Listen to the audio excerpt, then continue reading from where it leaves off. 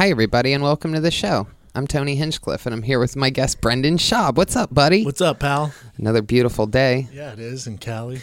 Yeah, it's lovely. Thanks for coming on. No problem, man. You're one of my favorite people in the world. So are you. Anything for you, man. I love it. Yeah. I'm hoping that our chemistry is so amazing during this show that you end up dumping Brian Callen. Dude, I'm looking for a reason to dump that old fuck. Exactly. Because you know what? I've been working out. I've been getting in shape. I've been doing my long stretches like he does, and I feel like I'm up to Callen levels of excitement. Dude, he's on the back nine. So I'm in the back of my mind, it's always like, I'm going to need a replacement soon. Every time he turns 50 in January. I love it. And every time I do your guys' show, it is my favorite thing to just wait and then end up slowly just releasing the hounds on him like about how old he is. It's so funny to me. It's crazy, man. He's so reactive to those jokes. Oh, come on, he got me again. Yes, I love it. I love this, Brendan. I'm so excited because I'm not only a huge fan of your podcast and of everything, but I'm a big UFC guy. Yeah, you know this. Like, I absolutely love it. Ringside. Yeah. You get better tickets than I do. I don't know if they'd give me tickets anymore. The seats that I get to sit at because of Rogan, I sit right next to Rogan. Like, one of these fights, I turned around and guess who was behind me? Leonardo DiCaprio, sitting next to Tobey Maguire, Superman, Ballin'. And one of the Spider-Man. Yeah, Ballin'. Spider-Man. Yeah. And Leo's sitting there, and I'm looking back at him, just like, sorry, fellas, what a peasant you are. Jeez, keep your poor juice off me. Yeah. Sorry, fellas. Exactly. No, you get the best seats in the house, man. I love it. I'm super pumped. And a lot of people, you know who my favorite fighter is, the great Joanna Jędrzejczyk. Yes. She's the best ever. You were into her before anyone, like, you knew about her before I did. Yeah. It's kind of my job to know some of that stuff. And I was that way it's funny because I remember being that way with Joe too. I mean, like, Joe knows, but after that first fight that we saw her at live together, I was ranting about her for the rest of the night. You know, we always, after those fights, we go pretty much straight to dinner always afterwards. And we talk about everything slowly and break it down more. And I was just rambling about this girl with that straight, left and right and those glazing elbows that just shatter, eye sockets. And slowly, I ended up falling in love with her. Such a great love story. Yeah. No, she's probably I would say the second best pure striker in the UFC. Who do you think's number one? Wonderboy Thompson. Yeah. Just record-wise, what he did outside the UFC. Yeah. But you're the one guy who was ranting and raving about her. Do you find sitting cage side like that close?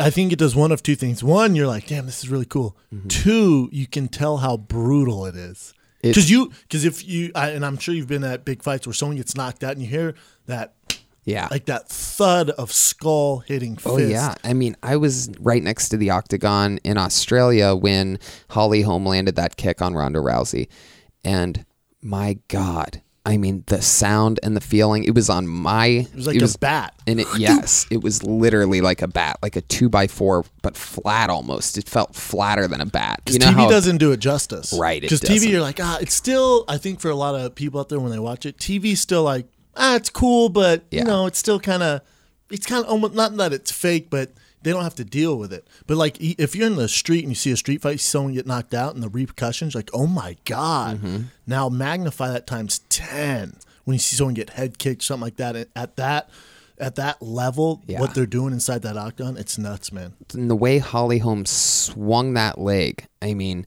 the sound, it literally, there's so much going on because you realize you're witnessing history, and at the same time, there's a little girl that just got kicked in the skull. I know. Like, so there's this huge mix of emotions where you want to like crack up laughing because you were there, but you also are like, oh my God, is she okay? Yes. It's very, very, very surreal. So let me ask you something, because where do we start? I feel like we got a lot to talk about. Right, we do. But and you asked me before you get into it. I remember you asked me like, "Hey, when are you gonna come do?" Because you do your Kill Tony show, mm-hmm. And I was like, "Does he just like roast people? Like, I don't want to get up there and just get roasted nonstop. Right? Like, that's not my game. No, that's not how it works. No, you'd be safe. You'd be doing some roasting actually on that show. Oh, nice. I'm in. But I mean, and we're gonna get you on that. I've been waiting. You and Brian are so hard to. You guys are like two planets on two different axes. Like I don't know how you guys get to hang out with each other because I can never get you guys in the same room at the same time. You know what? We really don't see each other anymore besides work now because we work so much. Outside, he's busy with his shows. I have my other shows going. It's busy, man. Yeah, you guys are absolutely killing it. You guys just did a theater tour with your show. That's just doing another one in January. Is there anything more fun than that, than being around what you know? Like, you know, these fans are just animals. They know you inside and out. They have 30 different inside jokes with you. And it's the most cool, satisfying thing. I think it's different. What we're doing in the podcast world, I think, is different than even rock and roll. And I think it's different than stand-up comedy. Because they know you.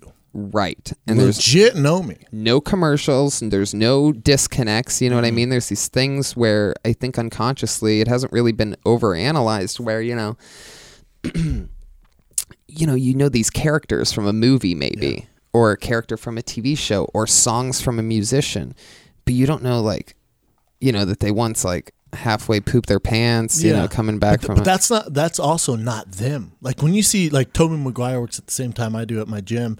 And I walked, I'm like, oh, and it's two of my favorite movies, Spider-Man and Great Gatsby. I'm like, holy shit, that's, it's Great Gatsby, Spider-Man. Yeah. No, that's Tobey Maguire. And I don't know shit about him. Yeah.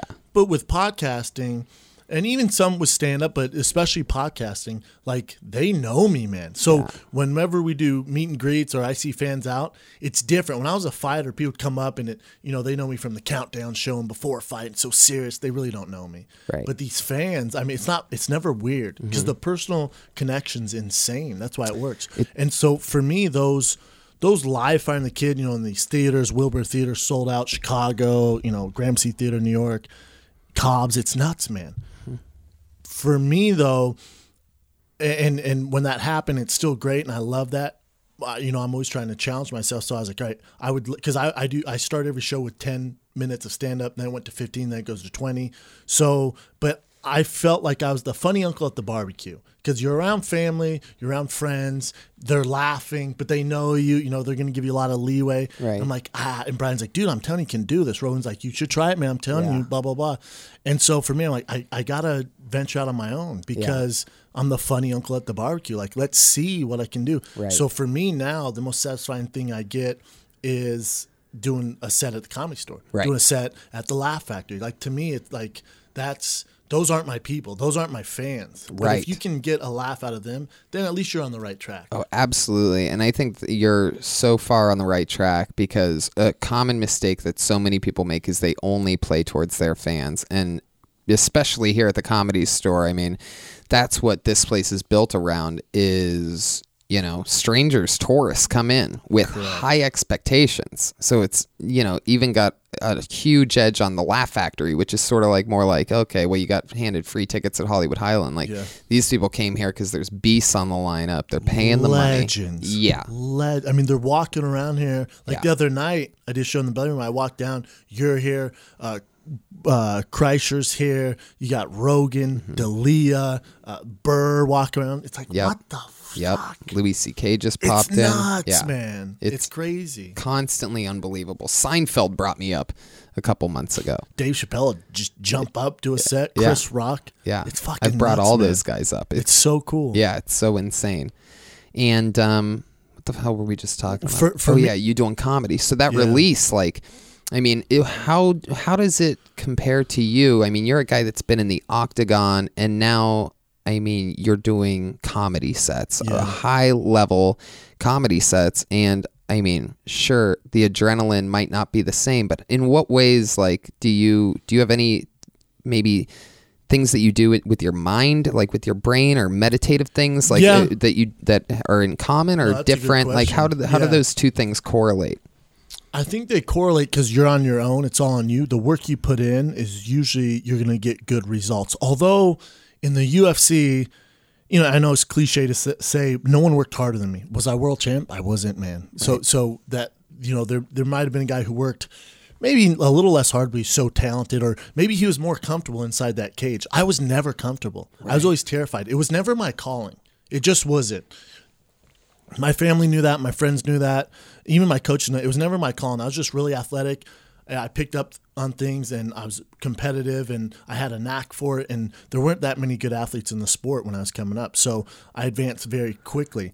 I've always, as a kid, and my friends knew this, I was always this goofball. My heroes were in Saturday Night Live. My heroes were Jim Carrey, Adam Sandler. Yep. I was just, it's a blessing and curse. I was blessed with these genes. I'm a bigger guy, and I was fast and picked up things. So, and in Denver, Colorado, there wasn't an outlet to do any of this. I wanted to do it, but playing football, fighting the UFC was that was like, I didn't think this was a possibility. Like if 5 years ago you had told me, I was doing a podcast with you, sitting here talking about comedy, I would have, like, what drug are you taking? I would love to have some. Like, that's not happening. So the similarities are you're on your own, and the work you put in, you're usually going to get that out of it. And, and this might be my own insecurities, and Rogan told me that the other day, but I'm already behind the 8 ball just because, and I know I'm jumping around a little bit, but. No, I love it. Keep going.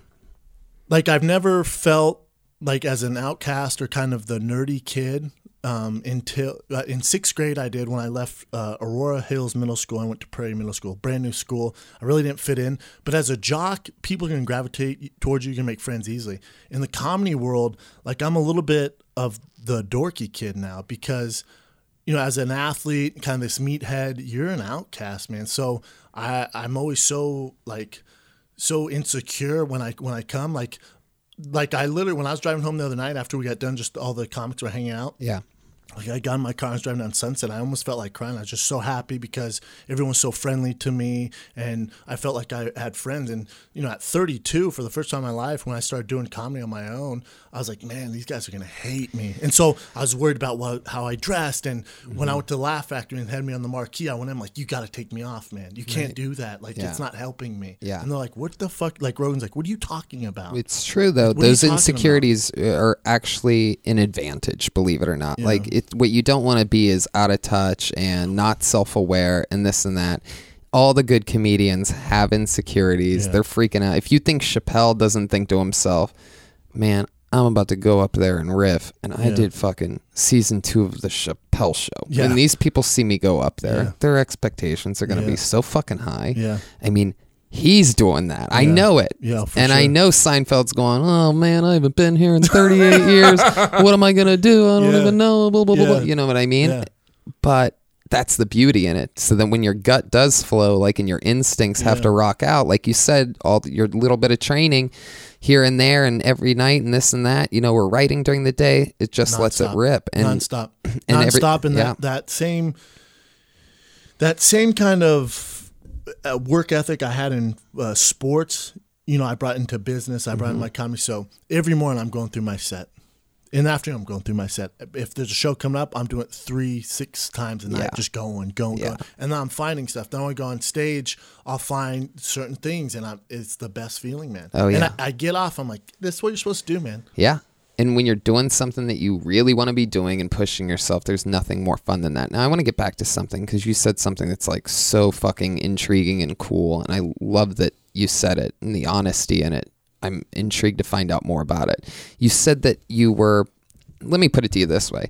I love living my dreams, right? Like, I love doing stand-up comedy. I got to roast Snoop Dogg last week, which was epic. Like, I had so much fun. I heard you killed it too. Night of my life. I had the night of my life. I mean, I had Snoop calling me a young genius, like all this shit. He's right. Yeah, we ended up smoking, rapping together. We rapped a verse of one of my favorite night Snoop's. Of all time? It was the best night of all time. That's sick. Really was. Like, I was on cloud 9 for like 3 days afterwards.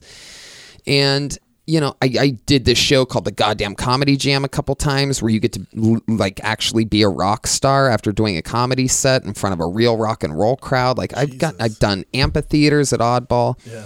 And one of the things that I would love to do that I'm sure it will never happen would be to, like, if there was like, a special like celebrity type of UFC, in weight classes type of thing. It's just something I would love to do. Now, I can't imagine how nervous I would be for this. Like, as a super fan and a guy that is so close to the action and the octagon, here's what I'm sort of wondering is, like, are there certain moments or times during the entrance, during the, when they're applying like the Vaseline and putting in your mouthpiece, like, what are some things that stand out to you, like when you're like really like this shit is about to go down? Or is there a part where you get more scared? Is there a part where you get more like, you know, the entrances, the psychology behind everything in the UFC is what I love. The fact that people think it's animals fighting and not chess blows my mind. And that's what makes like certain world champions so much more special than just your typical UFC fighter. Because everyone goes through nerves. I've seen the biggest, baddest guys you see on TV terrified in the back. It's just normal. If you're not scared, I'd probably say you're stupid, because fear is a sign of intelligence. They go hand in hand. Yeah. So guys that aren't scared, it's like, oh yeah, you're a caveman. Of course you would fight. Yeah, go ahead. Right. So for me, I'm in the back. I was always terrified, man. There was never a fight where I was just like, oh, you got this. Like I was always. And I worked with mental coaches and everything on it, and I know most guys do, but it's just not. It wasn't natural. It just, your brain's going, "What are you doing, man? What the hell are you doing?" And I would just, anytime I had a negative thought come up, I'd counter it with a positive right away. Right. I'd breathe, or I was a guy who I couldn't just sit there and think. I'd like to move and get a sweat on it. That helped my nerves. Yeah. So in the back was when they're wrapping your hands, everything, like, what the fuck? Every fight, I'm like, this is the last one. What the fuck am I doing? When they're wrapping the hands, for example, is definitely, you have time to think. You almost are naturally looking down at it. There. Right. My last fight 2 years ago, UFC 181 at MGM, the guys wrapped my hands, and he go on there, and he's a famous cut man. I'm not going to sell him out, but he's huge, and you'll see him in every corner box. And he goes, you a striker or a grappler? I went, well, both. And he goes, well, how do you want me to wrap your hands? Like, you trying to knock this guy out, or you trying to grapple? I went, both. And I go, does it matter? I said, it's UFC, brother. This isn't boxing. Haven't you been doing this forever? And he goes, well, some guys like that. He goes, because if you're knockout artist, I'm going to give you more padding. If you're grappling, I'm going to give you less padding. I'm like, well, I like to think I can do both. And I just going through that interaction with him, I was like, this is terrible. Like, all of a sudden, we're you're already like, off to a bad start. Right. You're like, my opponent probably went for the knockout, the son of a bitch. And I'm like, does he ask everyone this? Yeah. I'm like, well, go ask my opponent. What did he pick? Right. Yeah. I was like, both, brother. But those thoughts are crazy, man. It's and some people are born to do it, like the Diaz brothers, Donald Cerrone, Ronda Rousey, Conor. There's guys who it's just in their nature, it's in their blood. Right. If you ask Nate and Nick Diaz to fight right now for free, they would do it. Right. I would never do that. Right. I've never been the guy that got in a fight at a bar or something like that. Some people, it's just in their nature to do it. So it made my nerves even more scary, and that's why I was motivated by fear. Yeah. Which is, I probably aged 10 years. I got gray hairs now and shit because I was always so stressed out. My manager, Lex McMahon at the time, he would only call me if it was important. That's why I love this guy. He'd only call me if I got a fight, a big sponsor, a fight got canceled, something. Yeah. And he would send me a text if it was a fight that go, call me amigo. He's Vince McMahon's son. So he's been in show business forever, blah, blah, blah. So I'd get a text, call me. He's Vince McMahon's son? Yeah. Oh, sorry, not Vince McMahon. Ed McMahon. Oh, yeah, gotcha. Johnny Carson show, blah, blah, old school guys. Yeah. So he goes, call me amigo. And it was some big fight. I think it was Gabriel Gonzaga, who's ranked number 6 in the world at the time. Mm-hmm. And it was like my first huge fight in Anaheim. I'm on the main card for the first time. Cain Velasquez and Brock Lesnar's the main event. Wow. So it's like huge for me. I win that one, title contention, blah, blah, blah. And I remember I got the text, got the call, Gabriel Gonzaga, number 6, 7 in the world, whatever. And I was like, oh, okay, cool, man. Hung up the phone, and I just started running. And I probably ran 22 miles, but just straight. Just straight. Forrest Gump style. Forrest Gump style in jeans and a polo. Wow. And just like running because I was like so scared. Oh, and I had to get God. a cab back. I didn't know where I was. Yeah, I was so out of it. I just started running straight. Wow, that is intense. It's so intense, man. And then that night I wouldn't sleep. I was watching videos of him, and because I was a fan of the UFC before I was even in it. Mm-hmm. I was the guy that stood in line at the expos for hours to get Wanderlei and Josh Koscheck's autograph. Like, I was that guy. Yeah. So when these names, they come, I think it's an advantage if you don't know him. If you're like, that's whatever. I've seen that guy's last 2 fights. He got knocked out by Junior Dos Santos. Not a big deal. Right. To me, I was like, oh, that's Gabriel Gonzaga who beat this guy. He lost to Randy Couture. He knocked out Crow Cop, best knockout of all time. Yeah. Holy shit. Yeah. And I just started running like Forrest Gump. Wow. So I never dealt with it very, very well. Right. I mean, Some guys do. I never did, man. Just some crazy guy in jeans and a polo running down the street continuously. Sweating, man. That's Sweating. hilarious, man. That 22 miles. You're so funny. What a head case. That's amazing. I love that. And some people are great at it. But I was always a guy who my entire career, even in the NFL, but especially in the UFC, it's not that I'm difficult to deal with. If you talk to anyone in the UFC, I'm a great employee. Any of my employees I have now for Fighting the Kid, I'm the best, man. I'm easy to work with. But I was always the guy, I wouldn't fight with you, but I would always ask, why are we doing this? Like, if you're going to say get in line, I'm like, cool, where are we going? I just want to know, like, what the plan is here, because I pride myself on being an educated, smart dude, and I just want to figure out where this ship's going before I jump on the ship. Yeah. So I've always been that way. And, it bumped some people wrong stuff, but it's also made my career where it is now, too. Right. Now, for a while, you were romantically involved with Ronda Rousey. Mm-hmm. I've hooked up with people in my industry. It's fun because you can connect with someone. Let's hear some names, Tony. Oh, wow. Jesus. Ari Manis, the producer out of hey, nowhere. give some goddamn names. Good God. I forgot you were here on the other side of the glass. Just name some names, please. I need some names and pictures now. Good Lord, Ari. Just kidding. And it's fun. Obviously, you know that me and Joanna. You got a thing. Jędrzejczyk. By a thing, I mean just you like her. We have a thing. Yeah. Do you have any advice? Because I don't think she likes me at all. I think that she has a boyfriend and she has to sort of like semi-ignore all the hype that people tweet at her and Instagram post on her walls. Onslaught? Yeah. The Tony onslaught? What's amazing is that it's funny because you said it earlier, but like I was so far ahead on this thing, and now as it's grown, not only did she become the undisputed and defending multiple times strawweight champion, kind of thanks to you though, exactly. I mean, the least she can do is, if you think I wasn't ranting to you and Rogan, I mean, you should have seen what I was doing to Dana White. Dana, we have to get her a title shot. We have to, and a stylist. We got to get rid of those polos. Exactly, and she became like super extra. She's like the sexy one now. I mean, whoa, wait a second, sir. Hey, I know that's your girl, but excuse me, sir, with that nose. I need you to relax. Come on, she's a pretty young lady. Who's the Paige Van Zandt? Yeah, Paige Van Zandt. Yeah, you have Paige, and then there's a couple of girls who are. What was that? First team all cutie. Would she land a spinning heel kick on a girl? She did the Karate Kid jumping kick. Oh my God! Came straight from Dancing with the Stars. Like, check this out. And I thought she was gonna be in trouble because I was like, "You're doing Dancing with the Stars. You've been training." And she did work. Yeah, it's good. The UFC needs stuff like that. It's amazing. It's so fun. I once told Dana. Him, it's amazing that you've been able to do what Vince McMahon does with a 20-person writing team. You're able to put real storylines together and just sort of, let the truth play out. Yeah, but when you say, and I'm not discrediting Dana, what he's done with the UFC, they're going to talk about in business schools. And the guy's brilliant. Mm-hmm. People think I hate him. I don't at all. I have no reason to hate him. I'm in a different lane now. But those stories tell themselves. Mm-hmm. Like, Vince McMahon has to come up with it. He has to physically create the story. Paige Van Zandt's story creates itself. John Jones' story creates itself. Ronda Rousey's story. Conor McGregor. Dana, and I'm not taking anything away from him. He's a brilliant mind, brilliant businessman. He's not creative. Right. Like, he's not coming up with those stories. You know what I'm saying? Like, those stories happen whether I'm the president or you're the president. Right.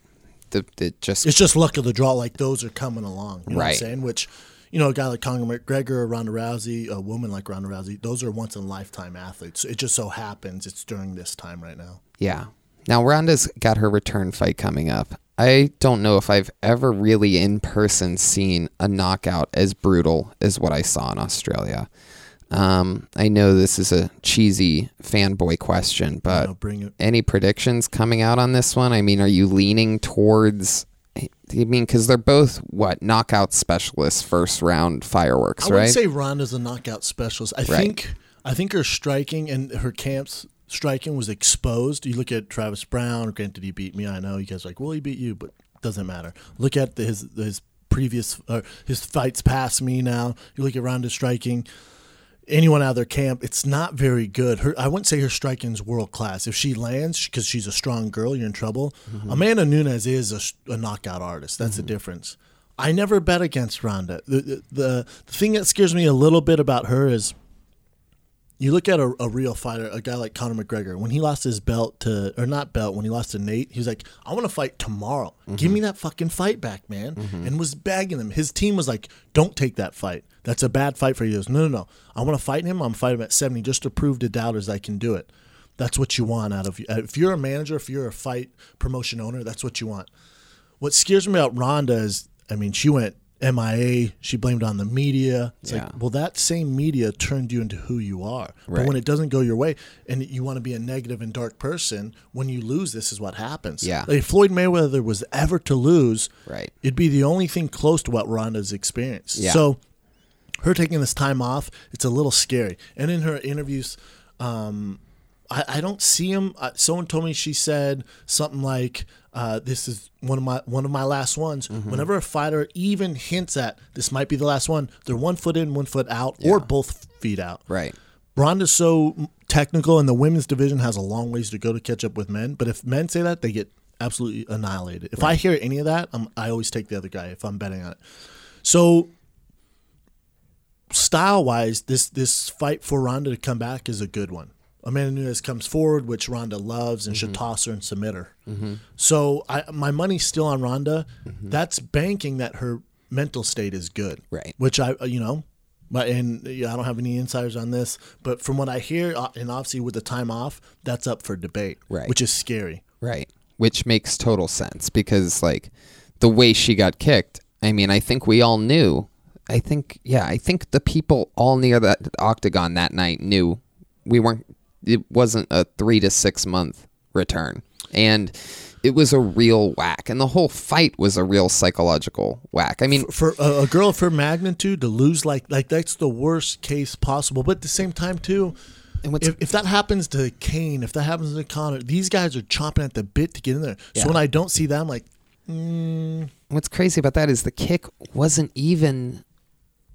It wasn't even though it was the most painful and obviously the end, it wasn't even it was the third craziest thing that happened in that storyline of that event. That storyline is the first time, I don't mean to cut you off. Yeah. The storyline was, it was the first time we saw Ronda outclassed. Yeah. She got taken down. Yep. She couldn't land anything. Her striking in that fight looked very rudimentary, very amateur, because Holly's amazing professional striker. Yep. So her striking really is the first time Ronda's fought a good striker like that of Holly's level, and you're just like, oh my god, because we made Ronda this mythical creature, right? And then when you see something like, oh my god. Well, when she loaded up for her judo toss and Holly dropped her hips and popped her up, different animal. That was a moment of, I just got the chills just saying it. It was like. Again, that was in my, it is sort of funny, as stupid as it sounds. Like when you are that close to the octagon, not everything always happens on your eighth of the octagon. You know what I mean? But it seemed like everything was right in front of me. And I'm telling you, that takedown, the momentum shift, the feeling in the air of like, whoa, it's so pro wrestling. In pro wrestling, no matter how long, the bigger matches, in the end is always worked out. Yes. They load up their finisher, whoever's going to lose, and then it gets reversed, and it's this huge thing because, and then, back and forth, momentum. That was one of those moments where it's like, oh shit, she's loading up for her toss. Holly's feet are going to flip over any second now, and just, whoa, boom. Yeah. And it was one of those moments. Also, the other one being when Ronda was charging so hard like a bull and missed that right hook, and her knee went down, and she turned around. That was another moment where it was just like, we are witnessing history. Yeah, I think, I wish her the best. I hope she wins. I think if she was in a dark place before, she loses again, like gets starched by Amanda Nunes, where she it'd be bad. I got news. So I just hope for her sake, because Amanda Nunes seems like mentally she's all set. For Ronda's sake, I hope she wins. I hope she wins. But then what? Then what? Then you got Cyborg looming in the dark. God. Ain't no one trying to fight her. No one. That's the you one. and I would have our hands full if she walked in right now. I was like, yo, is this Tony talking all that shit? Yeah. I'm like, God damn, Tony. All right, help me out. I know. I'd be fucked. I had to think about that. On the plane ride home from the Rousey home fight, me, Dana, and Joe did a podcast. And Yeah, I heard. I ended up making a Cyborg joke. And I've had to think about that since then, is the fear of like, oh, I guess I would just get beat up. I mean, I guess I would just take it. Hopefully it wouldn't kill me. Hopefully there wouldn't be too much brain damage, and I would just get beat up. I mean, what am I going to do? Just get your phone out and be like, World Star, and just getting your ass whooped. It'd be so sick. You're doing it to yourself. World Star before you get your ass whooped. I love that. That's too, actually man. how I'll do that. That's Thank how you you. do it. There you go. That's some good showbiz There you go, advice. brother. I'm going to spin it into my big break while my nose breaks. She's a beast, man. Did you watch that video of her cutting weight? Yeah, man, and I feel bad for her. And this is why the Fighters Union. We can get into that. I could give you some breaking news. Yeah, on that'd that be great. But that's why I feel bad for Cyborg. I was never anti-Cyborg, but I always say you can't have her as your champ because not too many kids can relate to her. Blah blah blah.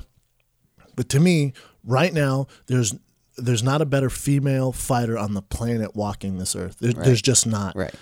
But because she'd probably starch every girl they have in the division. Yeah. Holly's probably the toughest matchup for her just because of her style, but I don't see her getting it done against Cyborg. But they don't give Cyborg any publicity. They give her no help, no publicity. They won't. They create a division for Ronda. They won't do it for Cyborg. Why though, man? Right. Because Cyborg, she's not a cute blonde girl who's probably going to make it to Hollywood. She's just not. That's the way the world works. I'm not going to be a polo rider. It's just that it sucks, but that's the way the world works.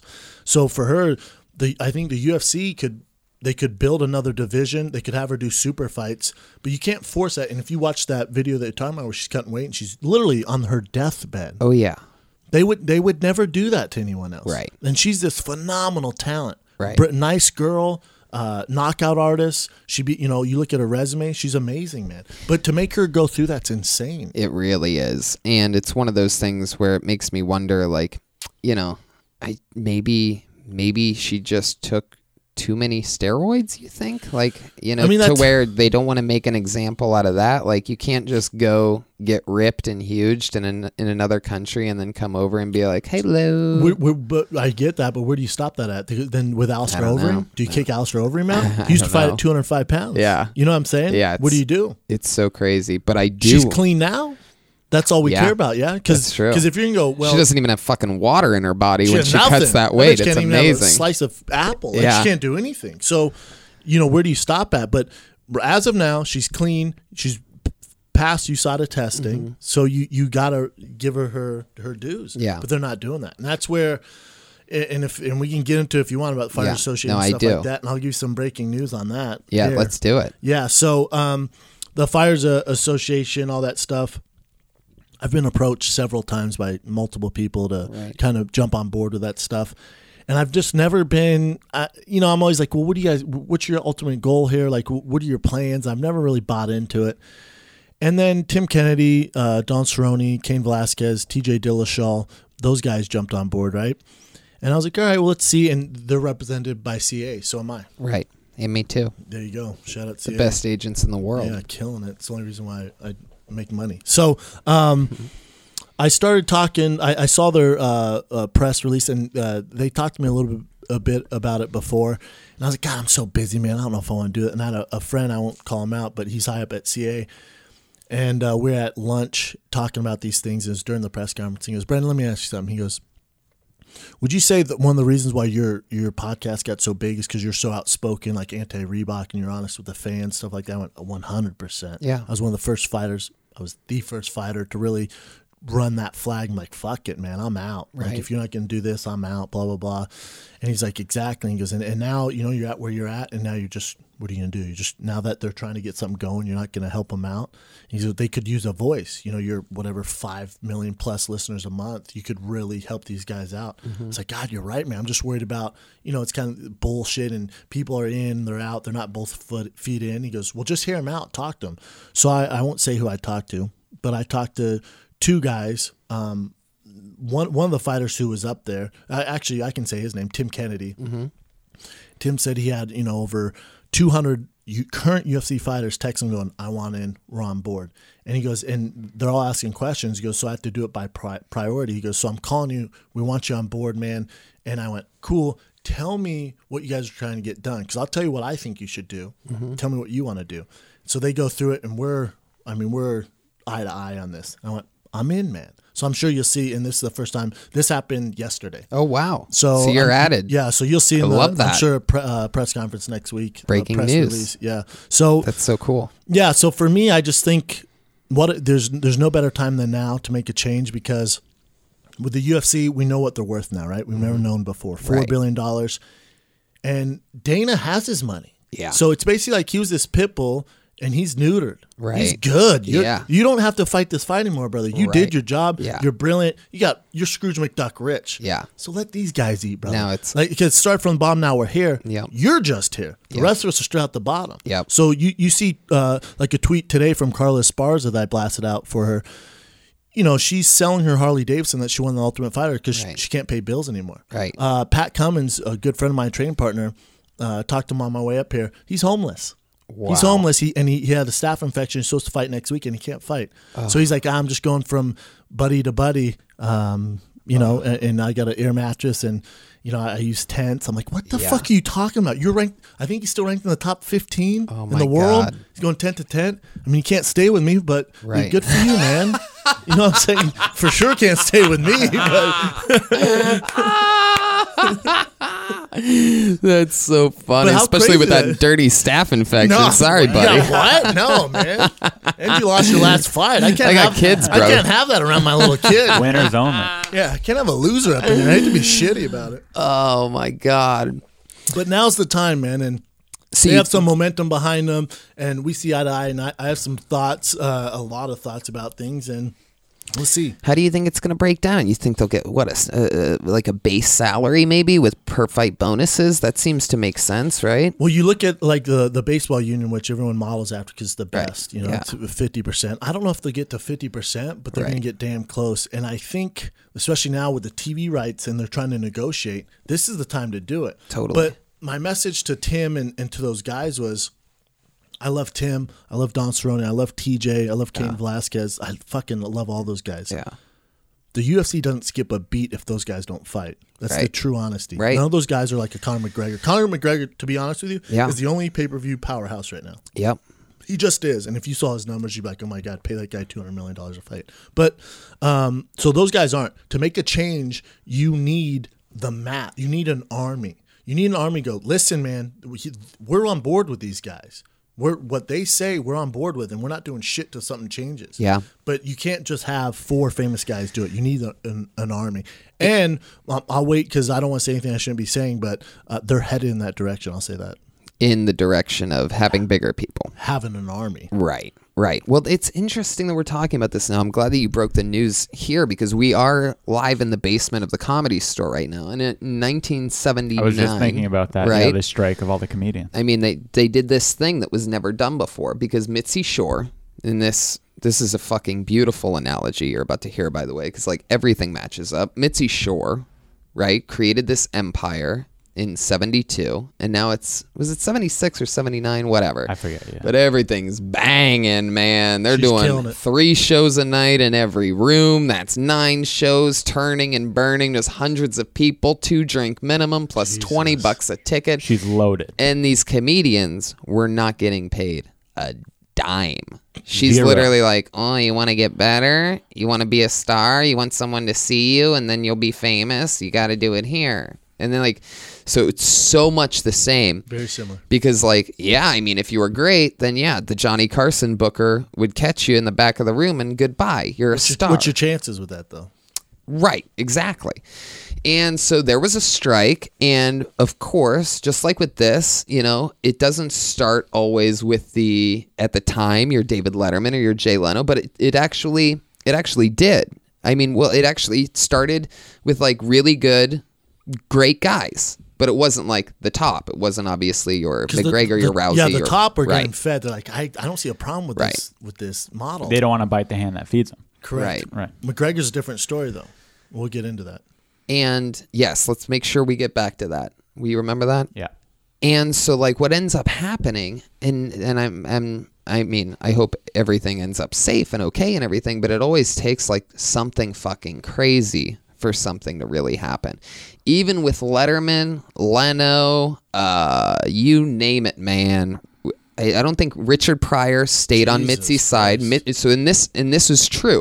Richard Pryor, as of now, would be your McGregor, right? And he was by Mitzi's side. He was eating it up, doing extra long time, getting the fucking just that would be roll Ronda. The roost. That wouldn't be. Oh, McGregor. I see what you're saying. Yeah, no, exactly. But I'm saying like huge mega star that's holding out on the owner's side. Yeah, you're right. That is Ronda. That's Ronda. Her and Dana are so close. It's like unbelievable. Like they're like piggyback. No comments. Like me neither. No comments, yeah, I know. I'm just saying like they have quite the chemistry. Anyway, moving on. No, but it's a great analogy. And what ended up happening, and let's jump right back, is a fucking guy, that parking ramp right there, right next to where we are, that goes up to the Ondas. A guy jumped off the hotel at the Ondas named Steve Lubetkin, who was one of the comedians that was striking and this and that. And even then, and with a thing attached to his chest while they were striking outside with a paper that says, my name's Steve Lubetkin. I'm a comedian at the Comedy Store. Blah, blah, blah. Pay these guys. Pretty much. Jump. Yeah, jump. For sure get a fucking trophy of him or a statue out front here. Well, he got his name on the wall. He got his name. There's a lot of names on the wall. I know, there's a lot of names. The creepiest part is that his name is on the wall almost like exactly across from where he landed on the fucking ramp. It's like so creepy. That guy paid his dues. No, but to go further, it goes back to what you said. It took a whole army of picketers and pretty much most of the comedians here to strike before anything changed. Right. And then to go to current day, I forget if it was a year ago or a few months ago, there was a big, not a strike, but a lot of press came out that UCB doesn't pay their comedians. Right. Huge. But it didn't create a strike, and it didn't create that army, and nothing changed. Yes. The comedians at UCB are not being paid. No, it's a complete similar case. I think, in Dana's case, I don't know if I would do anything different. Like, he's like, what do you want me to do? I got into this. And there was no one. It's not my job to create a union. That's on you guys. So I'm not saying Dana's a bad person. No, there. totally. And I might have ran it the same way. Like, if you guys want a union, do something about it. But I'm just going to keep making fucking money selling this thing $4 billion. Yeah. But now is the best time because as an army, as the masses, these UFC fighters, if they come together, it affects the TV rights. It affects the sale of the UFC because they got some making up to do. You see all these cuts they're doing because they're like, okay, we paid so much money for this. It might not be worth that much. We kind of fucked up. So we need to figure out how we're going to save money going forward. So you see all these cuts. You see they're taking away. UFC used to only so the Ultimate Fighter, their pay-per-views, they use their own in-house production company, which is expensive. Well, now they're relinquishing that. They're saying, all right, you guys can do it now because they want to save money. So now would be the time because you're going to affect that stuff. This is the key here. This is the key. WME IMG, who owns the UFC now, Ari Emanuel and Dana White, blah, blah, blah. In the ownership of the UFC is Conan O'Brien, Mark Wahlberg, artists. Right. Artists. All artists. I can't emphasize that enough. Yeah. Artists, entertainers. Yeah. UFC guys are entertainers. Yeah. How hard was it for Conan O'Brien or these other guys who own it to get to where they're at? Right. I guarantee you they are not aware of the treatment of the UFC fighters. Right. So if they're owners and someone can go to them and go, listen, you know that company you invested in, you love the UFC? Check this out. This guy, Pat Cummins, ranked number 13 in the world or whatever, he's homeless, man. Yeah. You sure you want to be part of that? And they're going to go, oh, my God, no, dude, I've scratched and clawed my way to get equal rights for artists. Right. We have to make this right. So those artists who are co-owners of the UFC, they're not familiar with what's going on. Right. So if you can get to them, it would go a long way. Yeah. And it also no one brings that up. But as soon as I saw that Conan O'Brien, Mark Wahlberg, all these celebrities, Jimmy Kimmel, it's like, oh my God, hey guys, we're the same as you. Right. You know how you guys had to bust your ass all to the get way. equal Jimmy rights. Kimmel used to have to wake up every day at like 4 a.m. to go do Kevin and Bean, go do voices on morning radio. And he's one of my favorite people. Yeah. I love that guy. But I guarantee you, and I've met these guys, if someone knowledgeable sits down and goes, this is the treatment, and you're an owner, brother. Would you accept that? Then go, oh my God, no, we got to make moves. Yeah. That's how you're going to get it done. And it also makes me wonder if it could be, this union thing could end up, I mean, crazy thought, but who knows, being a super profitable thing for the UFC, because who knows how many of the smartest future best fighters that are 16, 17, 18, deciding whether they want to go play, I mean, super freaks with good brains. They're going NFL, NBA right now. Yeah. Why not? Go be a wide receiver. I would never let my son fight. Right. With condition. Well, even if you had the skills, the juice just isn't worth the squeeze. Would you let him play football? I would, because there's compensation. It's not, Yeah. I would. Yeah. I would, because there's a direct path to get to the NFL. Play Pop Warner, play in middle school, play in high school, do well there. Right. You get a scholarship to Division I school, do well there, become All-American, you get drafted in the first round, you get this huge lump sum of money, and then you're off to the races. Right. In the UFC, it's like if someone said, hey, man, what's the best way to go? I'm like, shit, man, I can tell you my route, but everyone comes from all different angles. You know? Yeah. That's interesting. But that stuff, man, no one talks about it. So my example would be, just to break it down for the listeners who are like, so you tell the artists, think of the UFC as SeaWorld and think of all the fighters as Shamu. Mm-hmm. Remember when the Black Fish documentary came out and everyone went, oh my God, that's the way they treat Shamu? Right. Fuck SeaWorld. Yep. And their ratings went, yep. And they're like, whoa, yeah, we don't fuck with Shamu anymore. Yeah, no. Check it out. Like videos of them petting Shamu. Shamu's on a leash in the ocean. Yeah. Like we took Shamu for a walk today. There we are. It's all good. My bad. And now they're actually getting rid of Shamu. Right. The UFC's SeaWorld, all the fighters Shamu. Yeah. And once you expose how bad they're treated, then you're going to get a change. Interesting fact, Pat Cummins slept inside a closed SeaWorld last night. So it all comes together in the end. Little fact, Pat Cummins actually works at SeaWorld. He bathed in the Shamu tank. Just to bring this full circle, he feeds the seals because he can't afford to not work.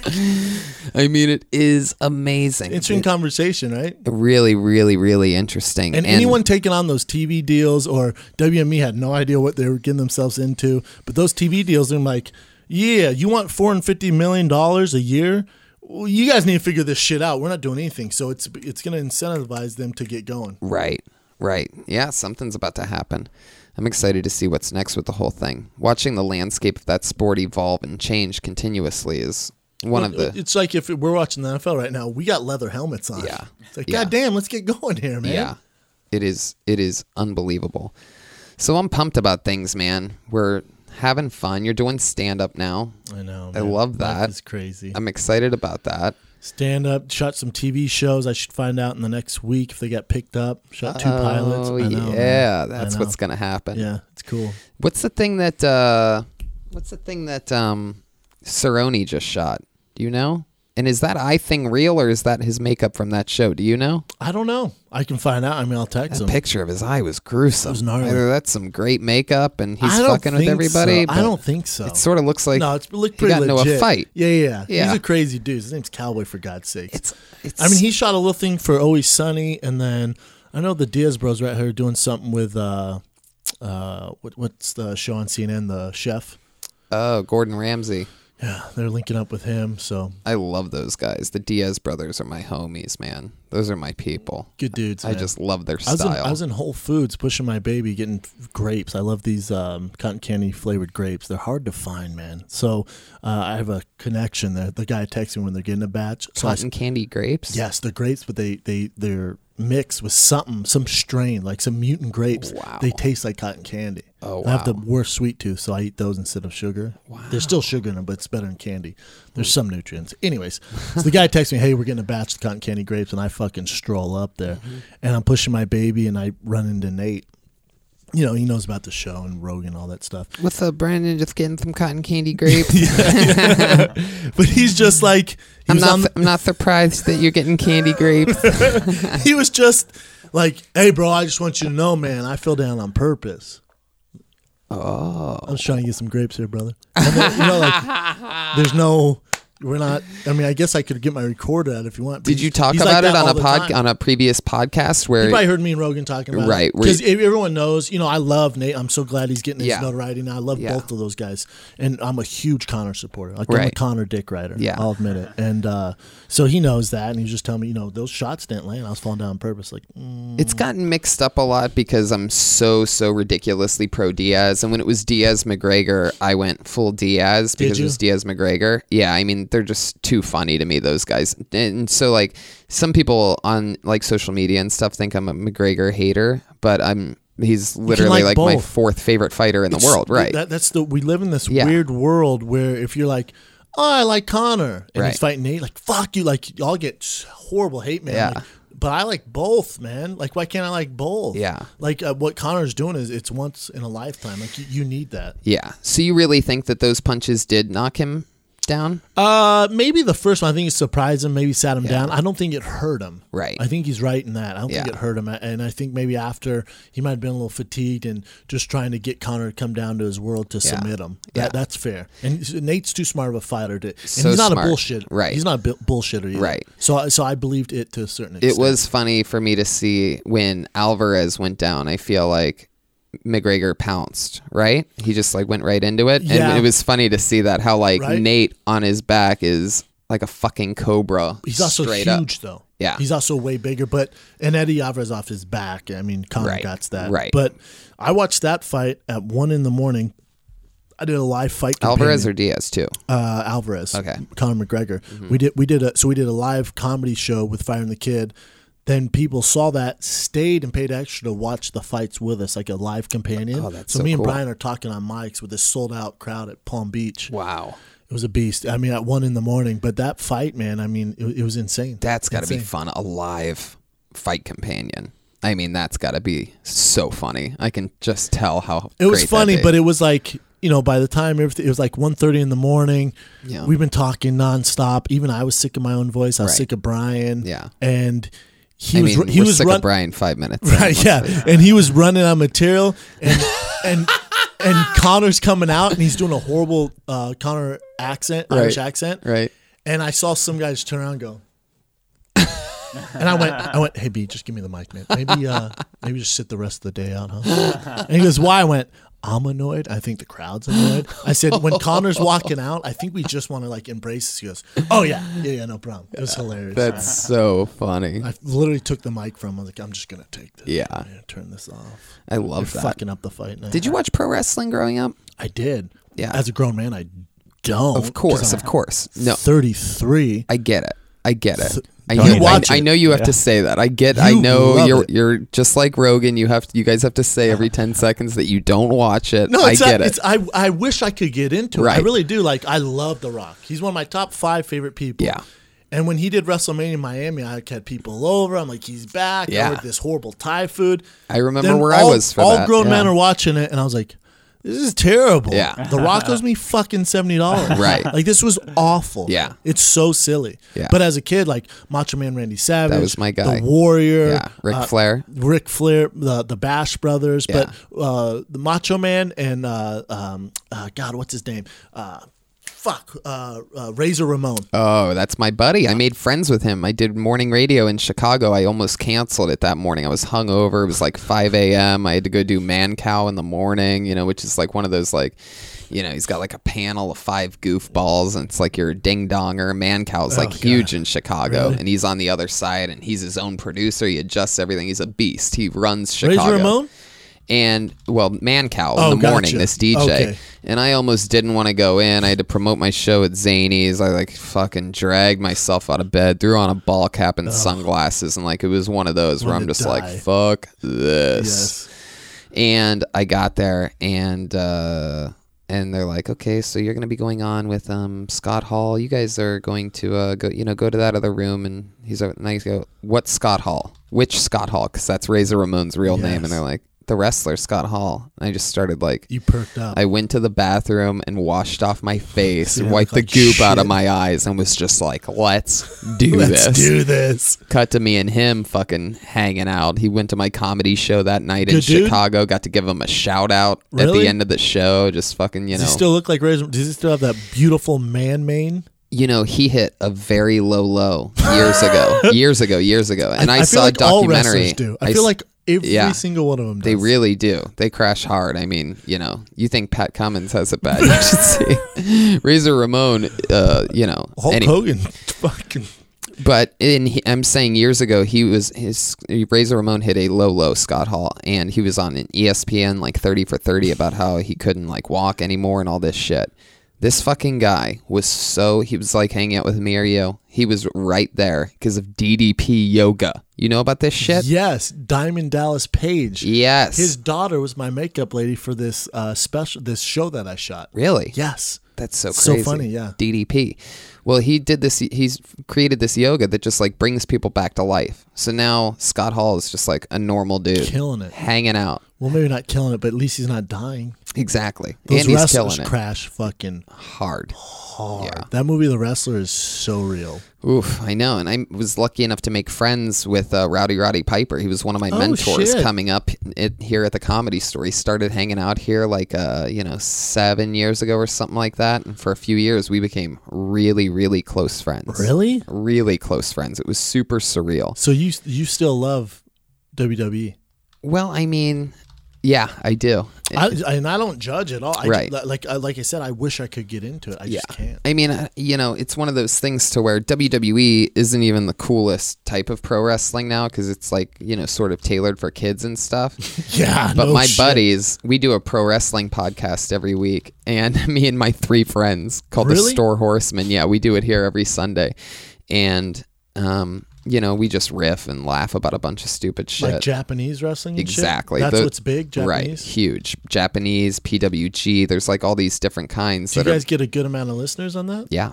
Really? Yeah. Because the wrestling fans are, like I said, I wish I was in so I could talk about it because that fan base, you can tap into that. Like, it's huge. They're so loyal and they know their guys. Like, I just can't. Yeah. And when CM Punk came, and you're talking about a guy who jumped to the front of the line, I'm not one to judge. Look at me, for God's sakes. Right. Like, I'm the CM Punk of comedy. I say that during my set. That's so funny. I start my set off like that. So I'm the CM Punk of comedy. I get it, but for me, I thought it was good for all those WWE fans to see that. Mm-hmm. So CM Punk was your champ. Yeah. This is real life. And he fought, I love Mickey Gall, but he has a long ways to go. He fought a very mediocre guy at the time. Mickey Gall could be champ. He has the skills. But you know why you're not going to convince pro wrestling fans of that, right? Because look at Brock Lesnar. There it is. Yeah. Brock Lesnar has a collegiate background in wrestling. No, totally. Not entertainment. Trust me. He also played in the NFL. CM Punk did better than I thought he was going to do. Really? Yeah. I thought it could have gone any worse. It was so bad. Don't get me wrong. It was so terrible. He trained 2 years. Yeah. And I love the guy. I'm not hating him. I've trained with him. I honestly think I would have done better. I'm not even kidding. I think I would have landed a couple inside leg kicks or like, what's that one that oblique? The John Jones. Yeah. The Holly Holm. Yes. All Jackson's camp. It's that oblique kick, I think, something like that. It's like yes, I hear you. I would have been able to land something. I think I know that sounds ridiculous as someone who hasn't trained. Yeah. I would have. I wrestled for 4 years. I would have done something. I would have missed a shot.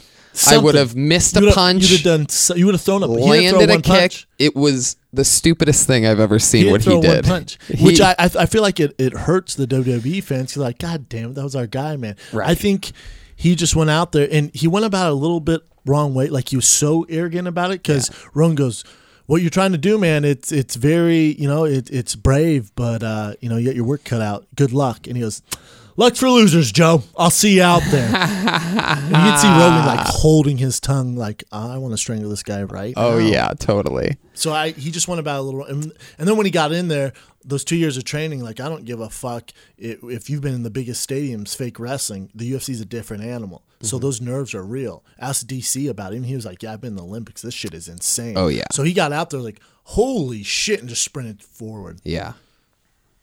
Sprinted 22 miles. Yeah, 22 miles.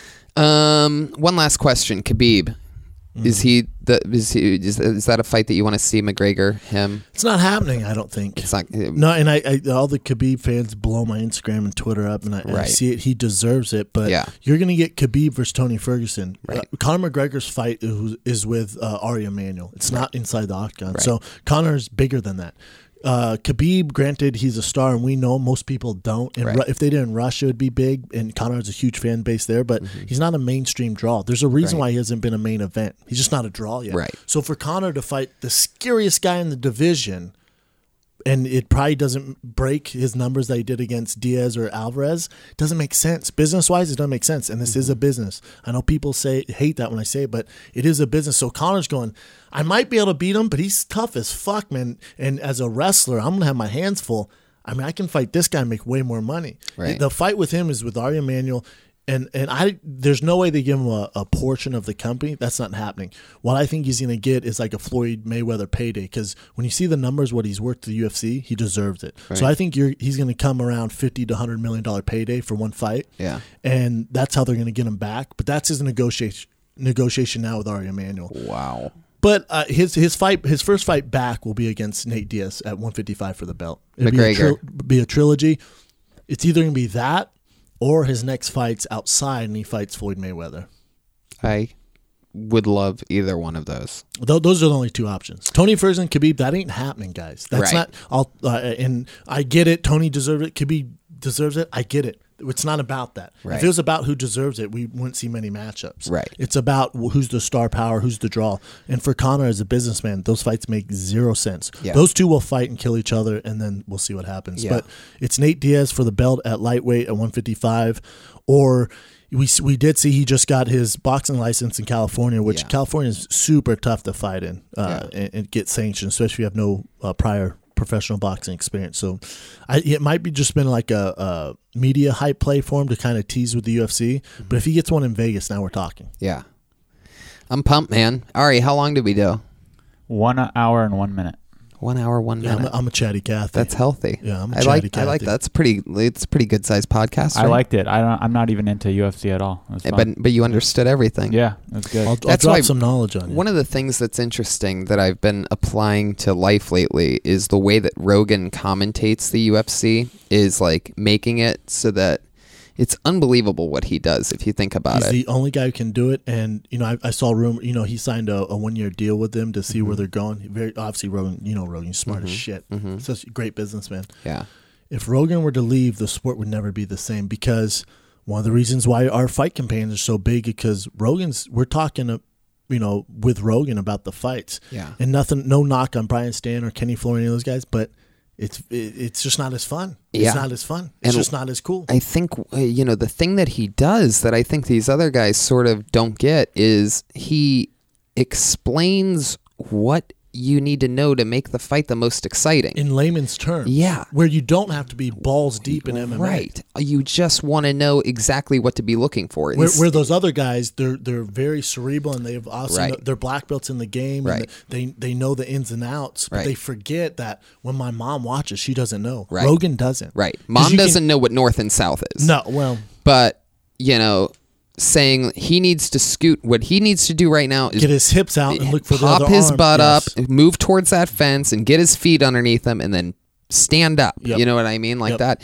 Which is it's so simple and it's so perfect, and he executes that. It's almost like he's sort of like that's like what my wrestling coach used to always yell at me: stand up. Yeah. If you're down, it's the basics. Get up. Yeah. Get it's up. the basics. Yeah. And I told Rogan this when he's going through the negotiations. I said, you're as important to that company as any fighter they have on the roster. And he said, you're ridiculous. That's an outrageous statement.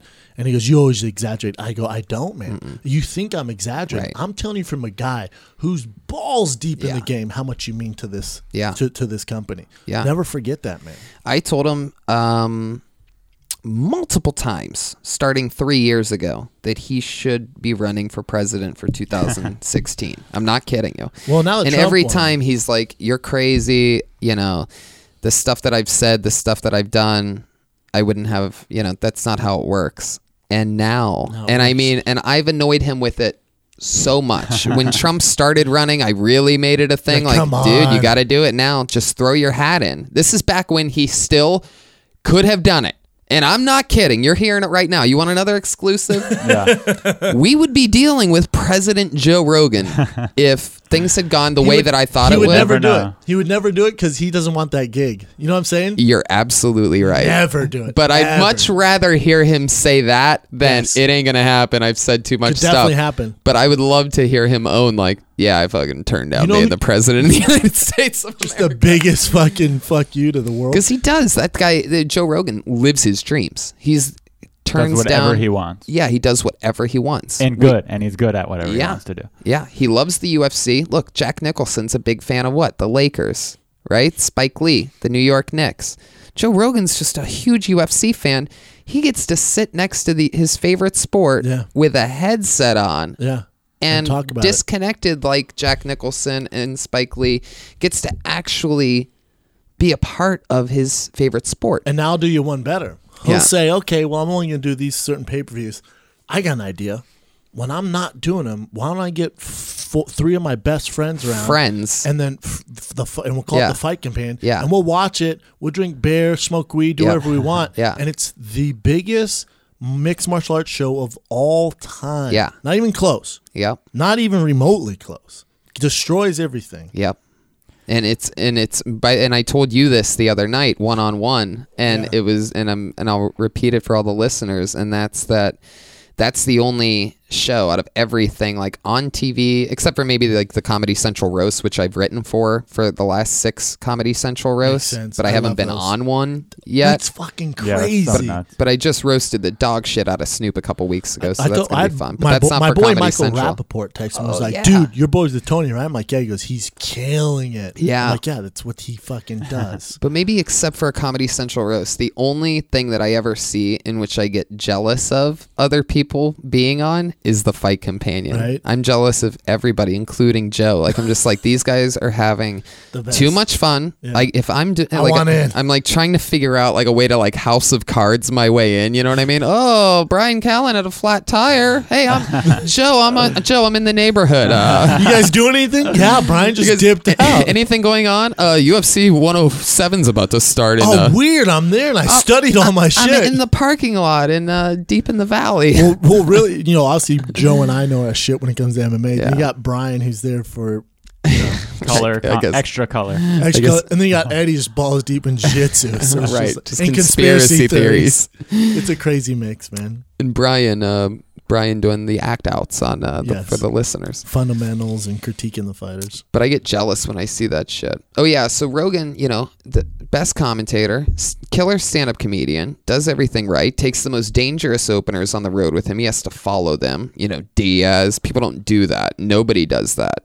Louis doesn't do that. Burr doesn't do that. Nobody does that. He takes the most dangerous openers in the world. He pushes himself. Has Diaz, Shafir, me, Duncan, Kreischer, Freak, Segura. Yes. All these people are monsters from his camp. It's like a fight camp. Yeah. And he's the only person that puts assassins right in front of him, and he has to follow that, and he fucking does it. And his other gig is his podcast, where he gets to talk to whoever he wants. My point is this, in closing and wrapping all this up, is that Joe Rogan could have very easily have been our president if he wanted to be. Especially with Trump. And I think it would have been so awesome. Just everybody, instead of guns, everybody just has a bow and arrow. Could solve a bunch of problems. I was watching the last UFC fight with McGregor, and I was trying to save money and illegally stream it onto the TV instead of buying the pay-per-view. And I found a stream, but it wasn't in English. So Rogan wasn't commentating, and everyone I was watching with were like, no, we got to pay. We need Rogan to watch the fight. So that shows how important he is. He's super, super important. Yeah. Super important. Game changer. It's very rare. It's very rare to have those guys. There's been a couple times where I moved up a seat and sat in Joe Silva's seat, and there's a little headset there. You can throw on those headsets, and that's like... And once you try that, it's like some kind of like drug or something where you're like, I bet it's amazing. You need, well, that seat's going to be open now because this is Joe Silva's last month. Yeah, well, he got paid and said, they're going to have some William Morris clients sitting in front of me. Might be Conan O'Brien. Conan O'Brien's big ass fucking red head right in front of me. I can't see anything. Maybe Tony could do 5 minutes on Conan. Wow, look at that, Ari making dreams from 2007 come true. Yeah, I feel like he's past that. That's really what I'm into now. Sebastian just did it. Yeah, I know. Those guys are. Yeah, that's cool. I mean, Jesus, sorry. Didn't mean to offend anyone. Maybe we can open up in the belly room or something, man, one day. How did Sebastian just get roasted on this show out of nowhere? No, I think Conan's cool. No, I know. I love Conan. I love Conan too. Please. I did like his after show. I was like, oh, my publicist came. They're like, Conan O'Brien. I'm like, dude, hell yeah, I'd love that. Yeah. Like, no, he is cool. You're going to be doing the after show. Okay. I mean, it's still cool. And they like took me around set. I'm like, oh, well, how do you get on there? That's so funny. Get more famous, sir. Please get more famous. Well, I had so much fun talking with you today. Yeah, the best, man. Thank you for doing this. Thank you. Episode 1 of my new talking podcast. What are you going to call it? You know, we're debating. I vote the Tony Hinchcliffe program. I was thinking about calling it the Golden Pony Ride. Oh yeah, that's a good one. They call me the Golden Pony. I like that I like one. that. I was also just thinking of calling it the Tony Hinchcliffe podcast. Golden Pony Hour. Golden Pony Hour. Ride. The Golden Pony Ride. The GPH. Golden Pony Hour. That's pretty cool. I like Pony Hour too. Pony Hour. I like that. Pony Up.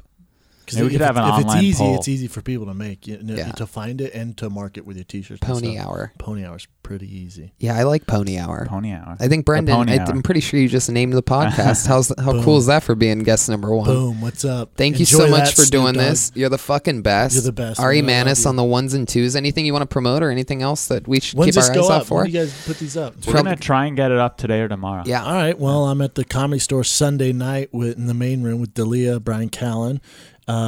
Fight Companion tomorrow night with Joe Rogan and the crew for UFC Ultimate Fighter finale on Fox Sports 1. I'm going to be there for that. Boom. Just kidding. I'm not really, but I'm just still trying to squeeze my way out. I will also be there. You just Yeah. force yourself.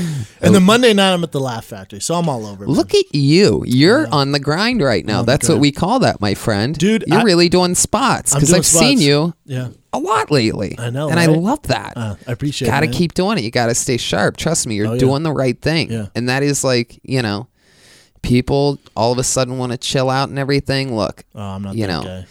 there's nobody that gets away without not working their ass off. No, it's too competitive, man. And now, like I said, I'm already behind the 8 ball. I actually had my Kanye West moment. I had a panic attack. Thought I was going to have to go to the hospital because, and we can get into that. I'll end on this story because our contract with Fox ended 2016.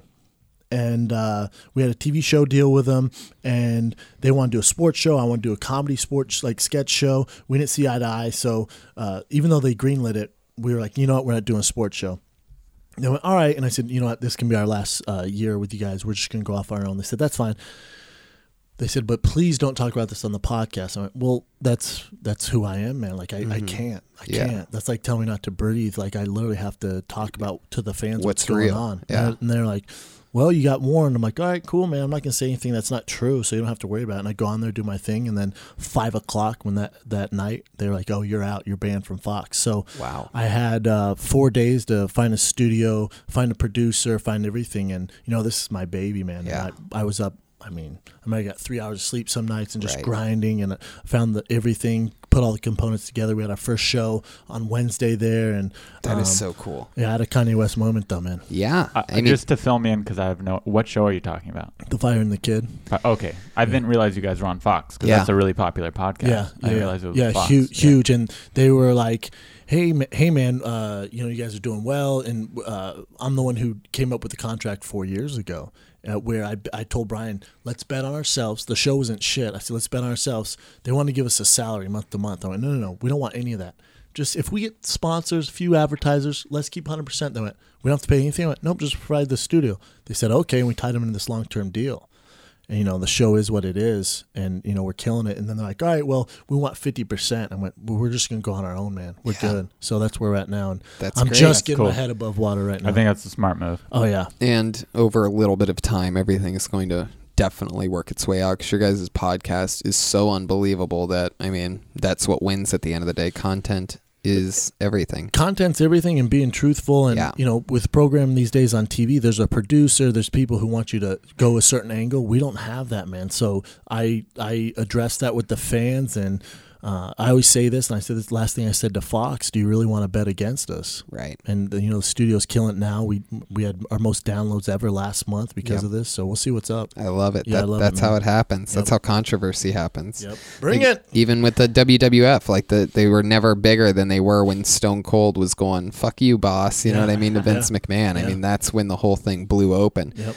They didn't even know that wasn't even a thing, really. Vince, would appear once in a while, but it wasn't until the employee went against the boss, in which same with Stern, obviously too. Like when Stern went off the radio. So I just never, and we can end on this, but you guys are in recliners now too. Yeah, wearing some red leather recliners. Holy shit! You gotta get those down here. I have a huge Venice painting being done right now. It's sick, man. Wow. But I think whenever you're true to yourself, you can't lose, man. Right. Like if I was fake and bowed down, in the long run, it would have screwed us. Yeah. So I'm always going to bet on just kind of speaking my mind. Absolutely. Boom. And don't you dare ever hesitate.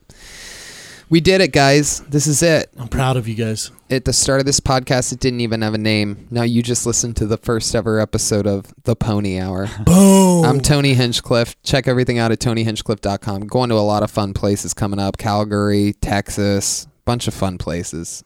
Continuously, always touring. That's about to start back up in 2017. Thanks for listening. Talk to you guys soon. Ari Manis, anything else? Any words? Did anything stand out to you? I learned a lot today about UFC. Do you think I messed up on anything? You have any questions or anything? Honestly, I had no expectations, and I'm impressed. It was a great first episode. I learned a lot. I love that. That's why you just locked cool yourself dude. in. You know what? You just got yourself. I'm going to extend your contract to the next episode. Did you think I was an asshole or what? Honestly, to be perfectly honest, I'd never heard you. And I've heard your name and I've heard of the Fighter Kid, but I haven't heard anything you've done. And you're a cool dude. So I had no expectations. Thanks, man. Yeah. Ari Manis is one of the top rising young comedians here at the Comedy Store. Thank you very much. It's a good guy to have on your side. Anybody named Ari is going to help you in show business. I agree. There you go. We did it. Goodbye.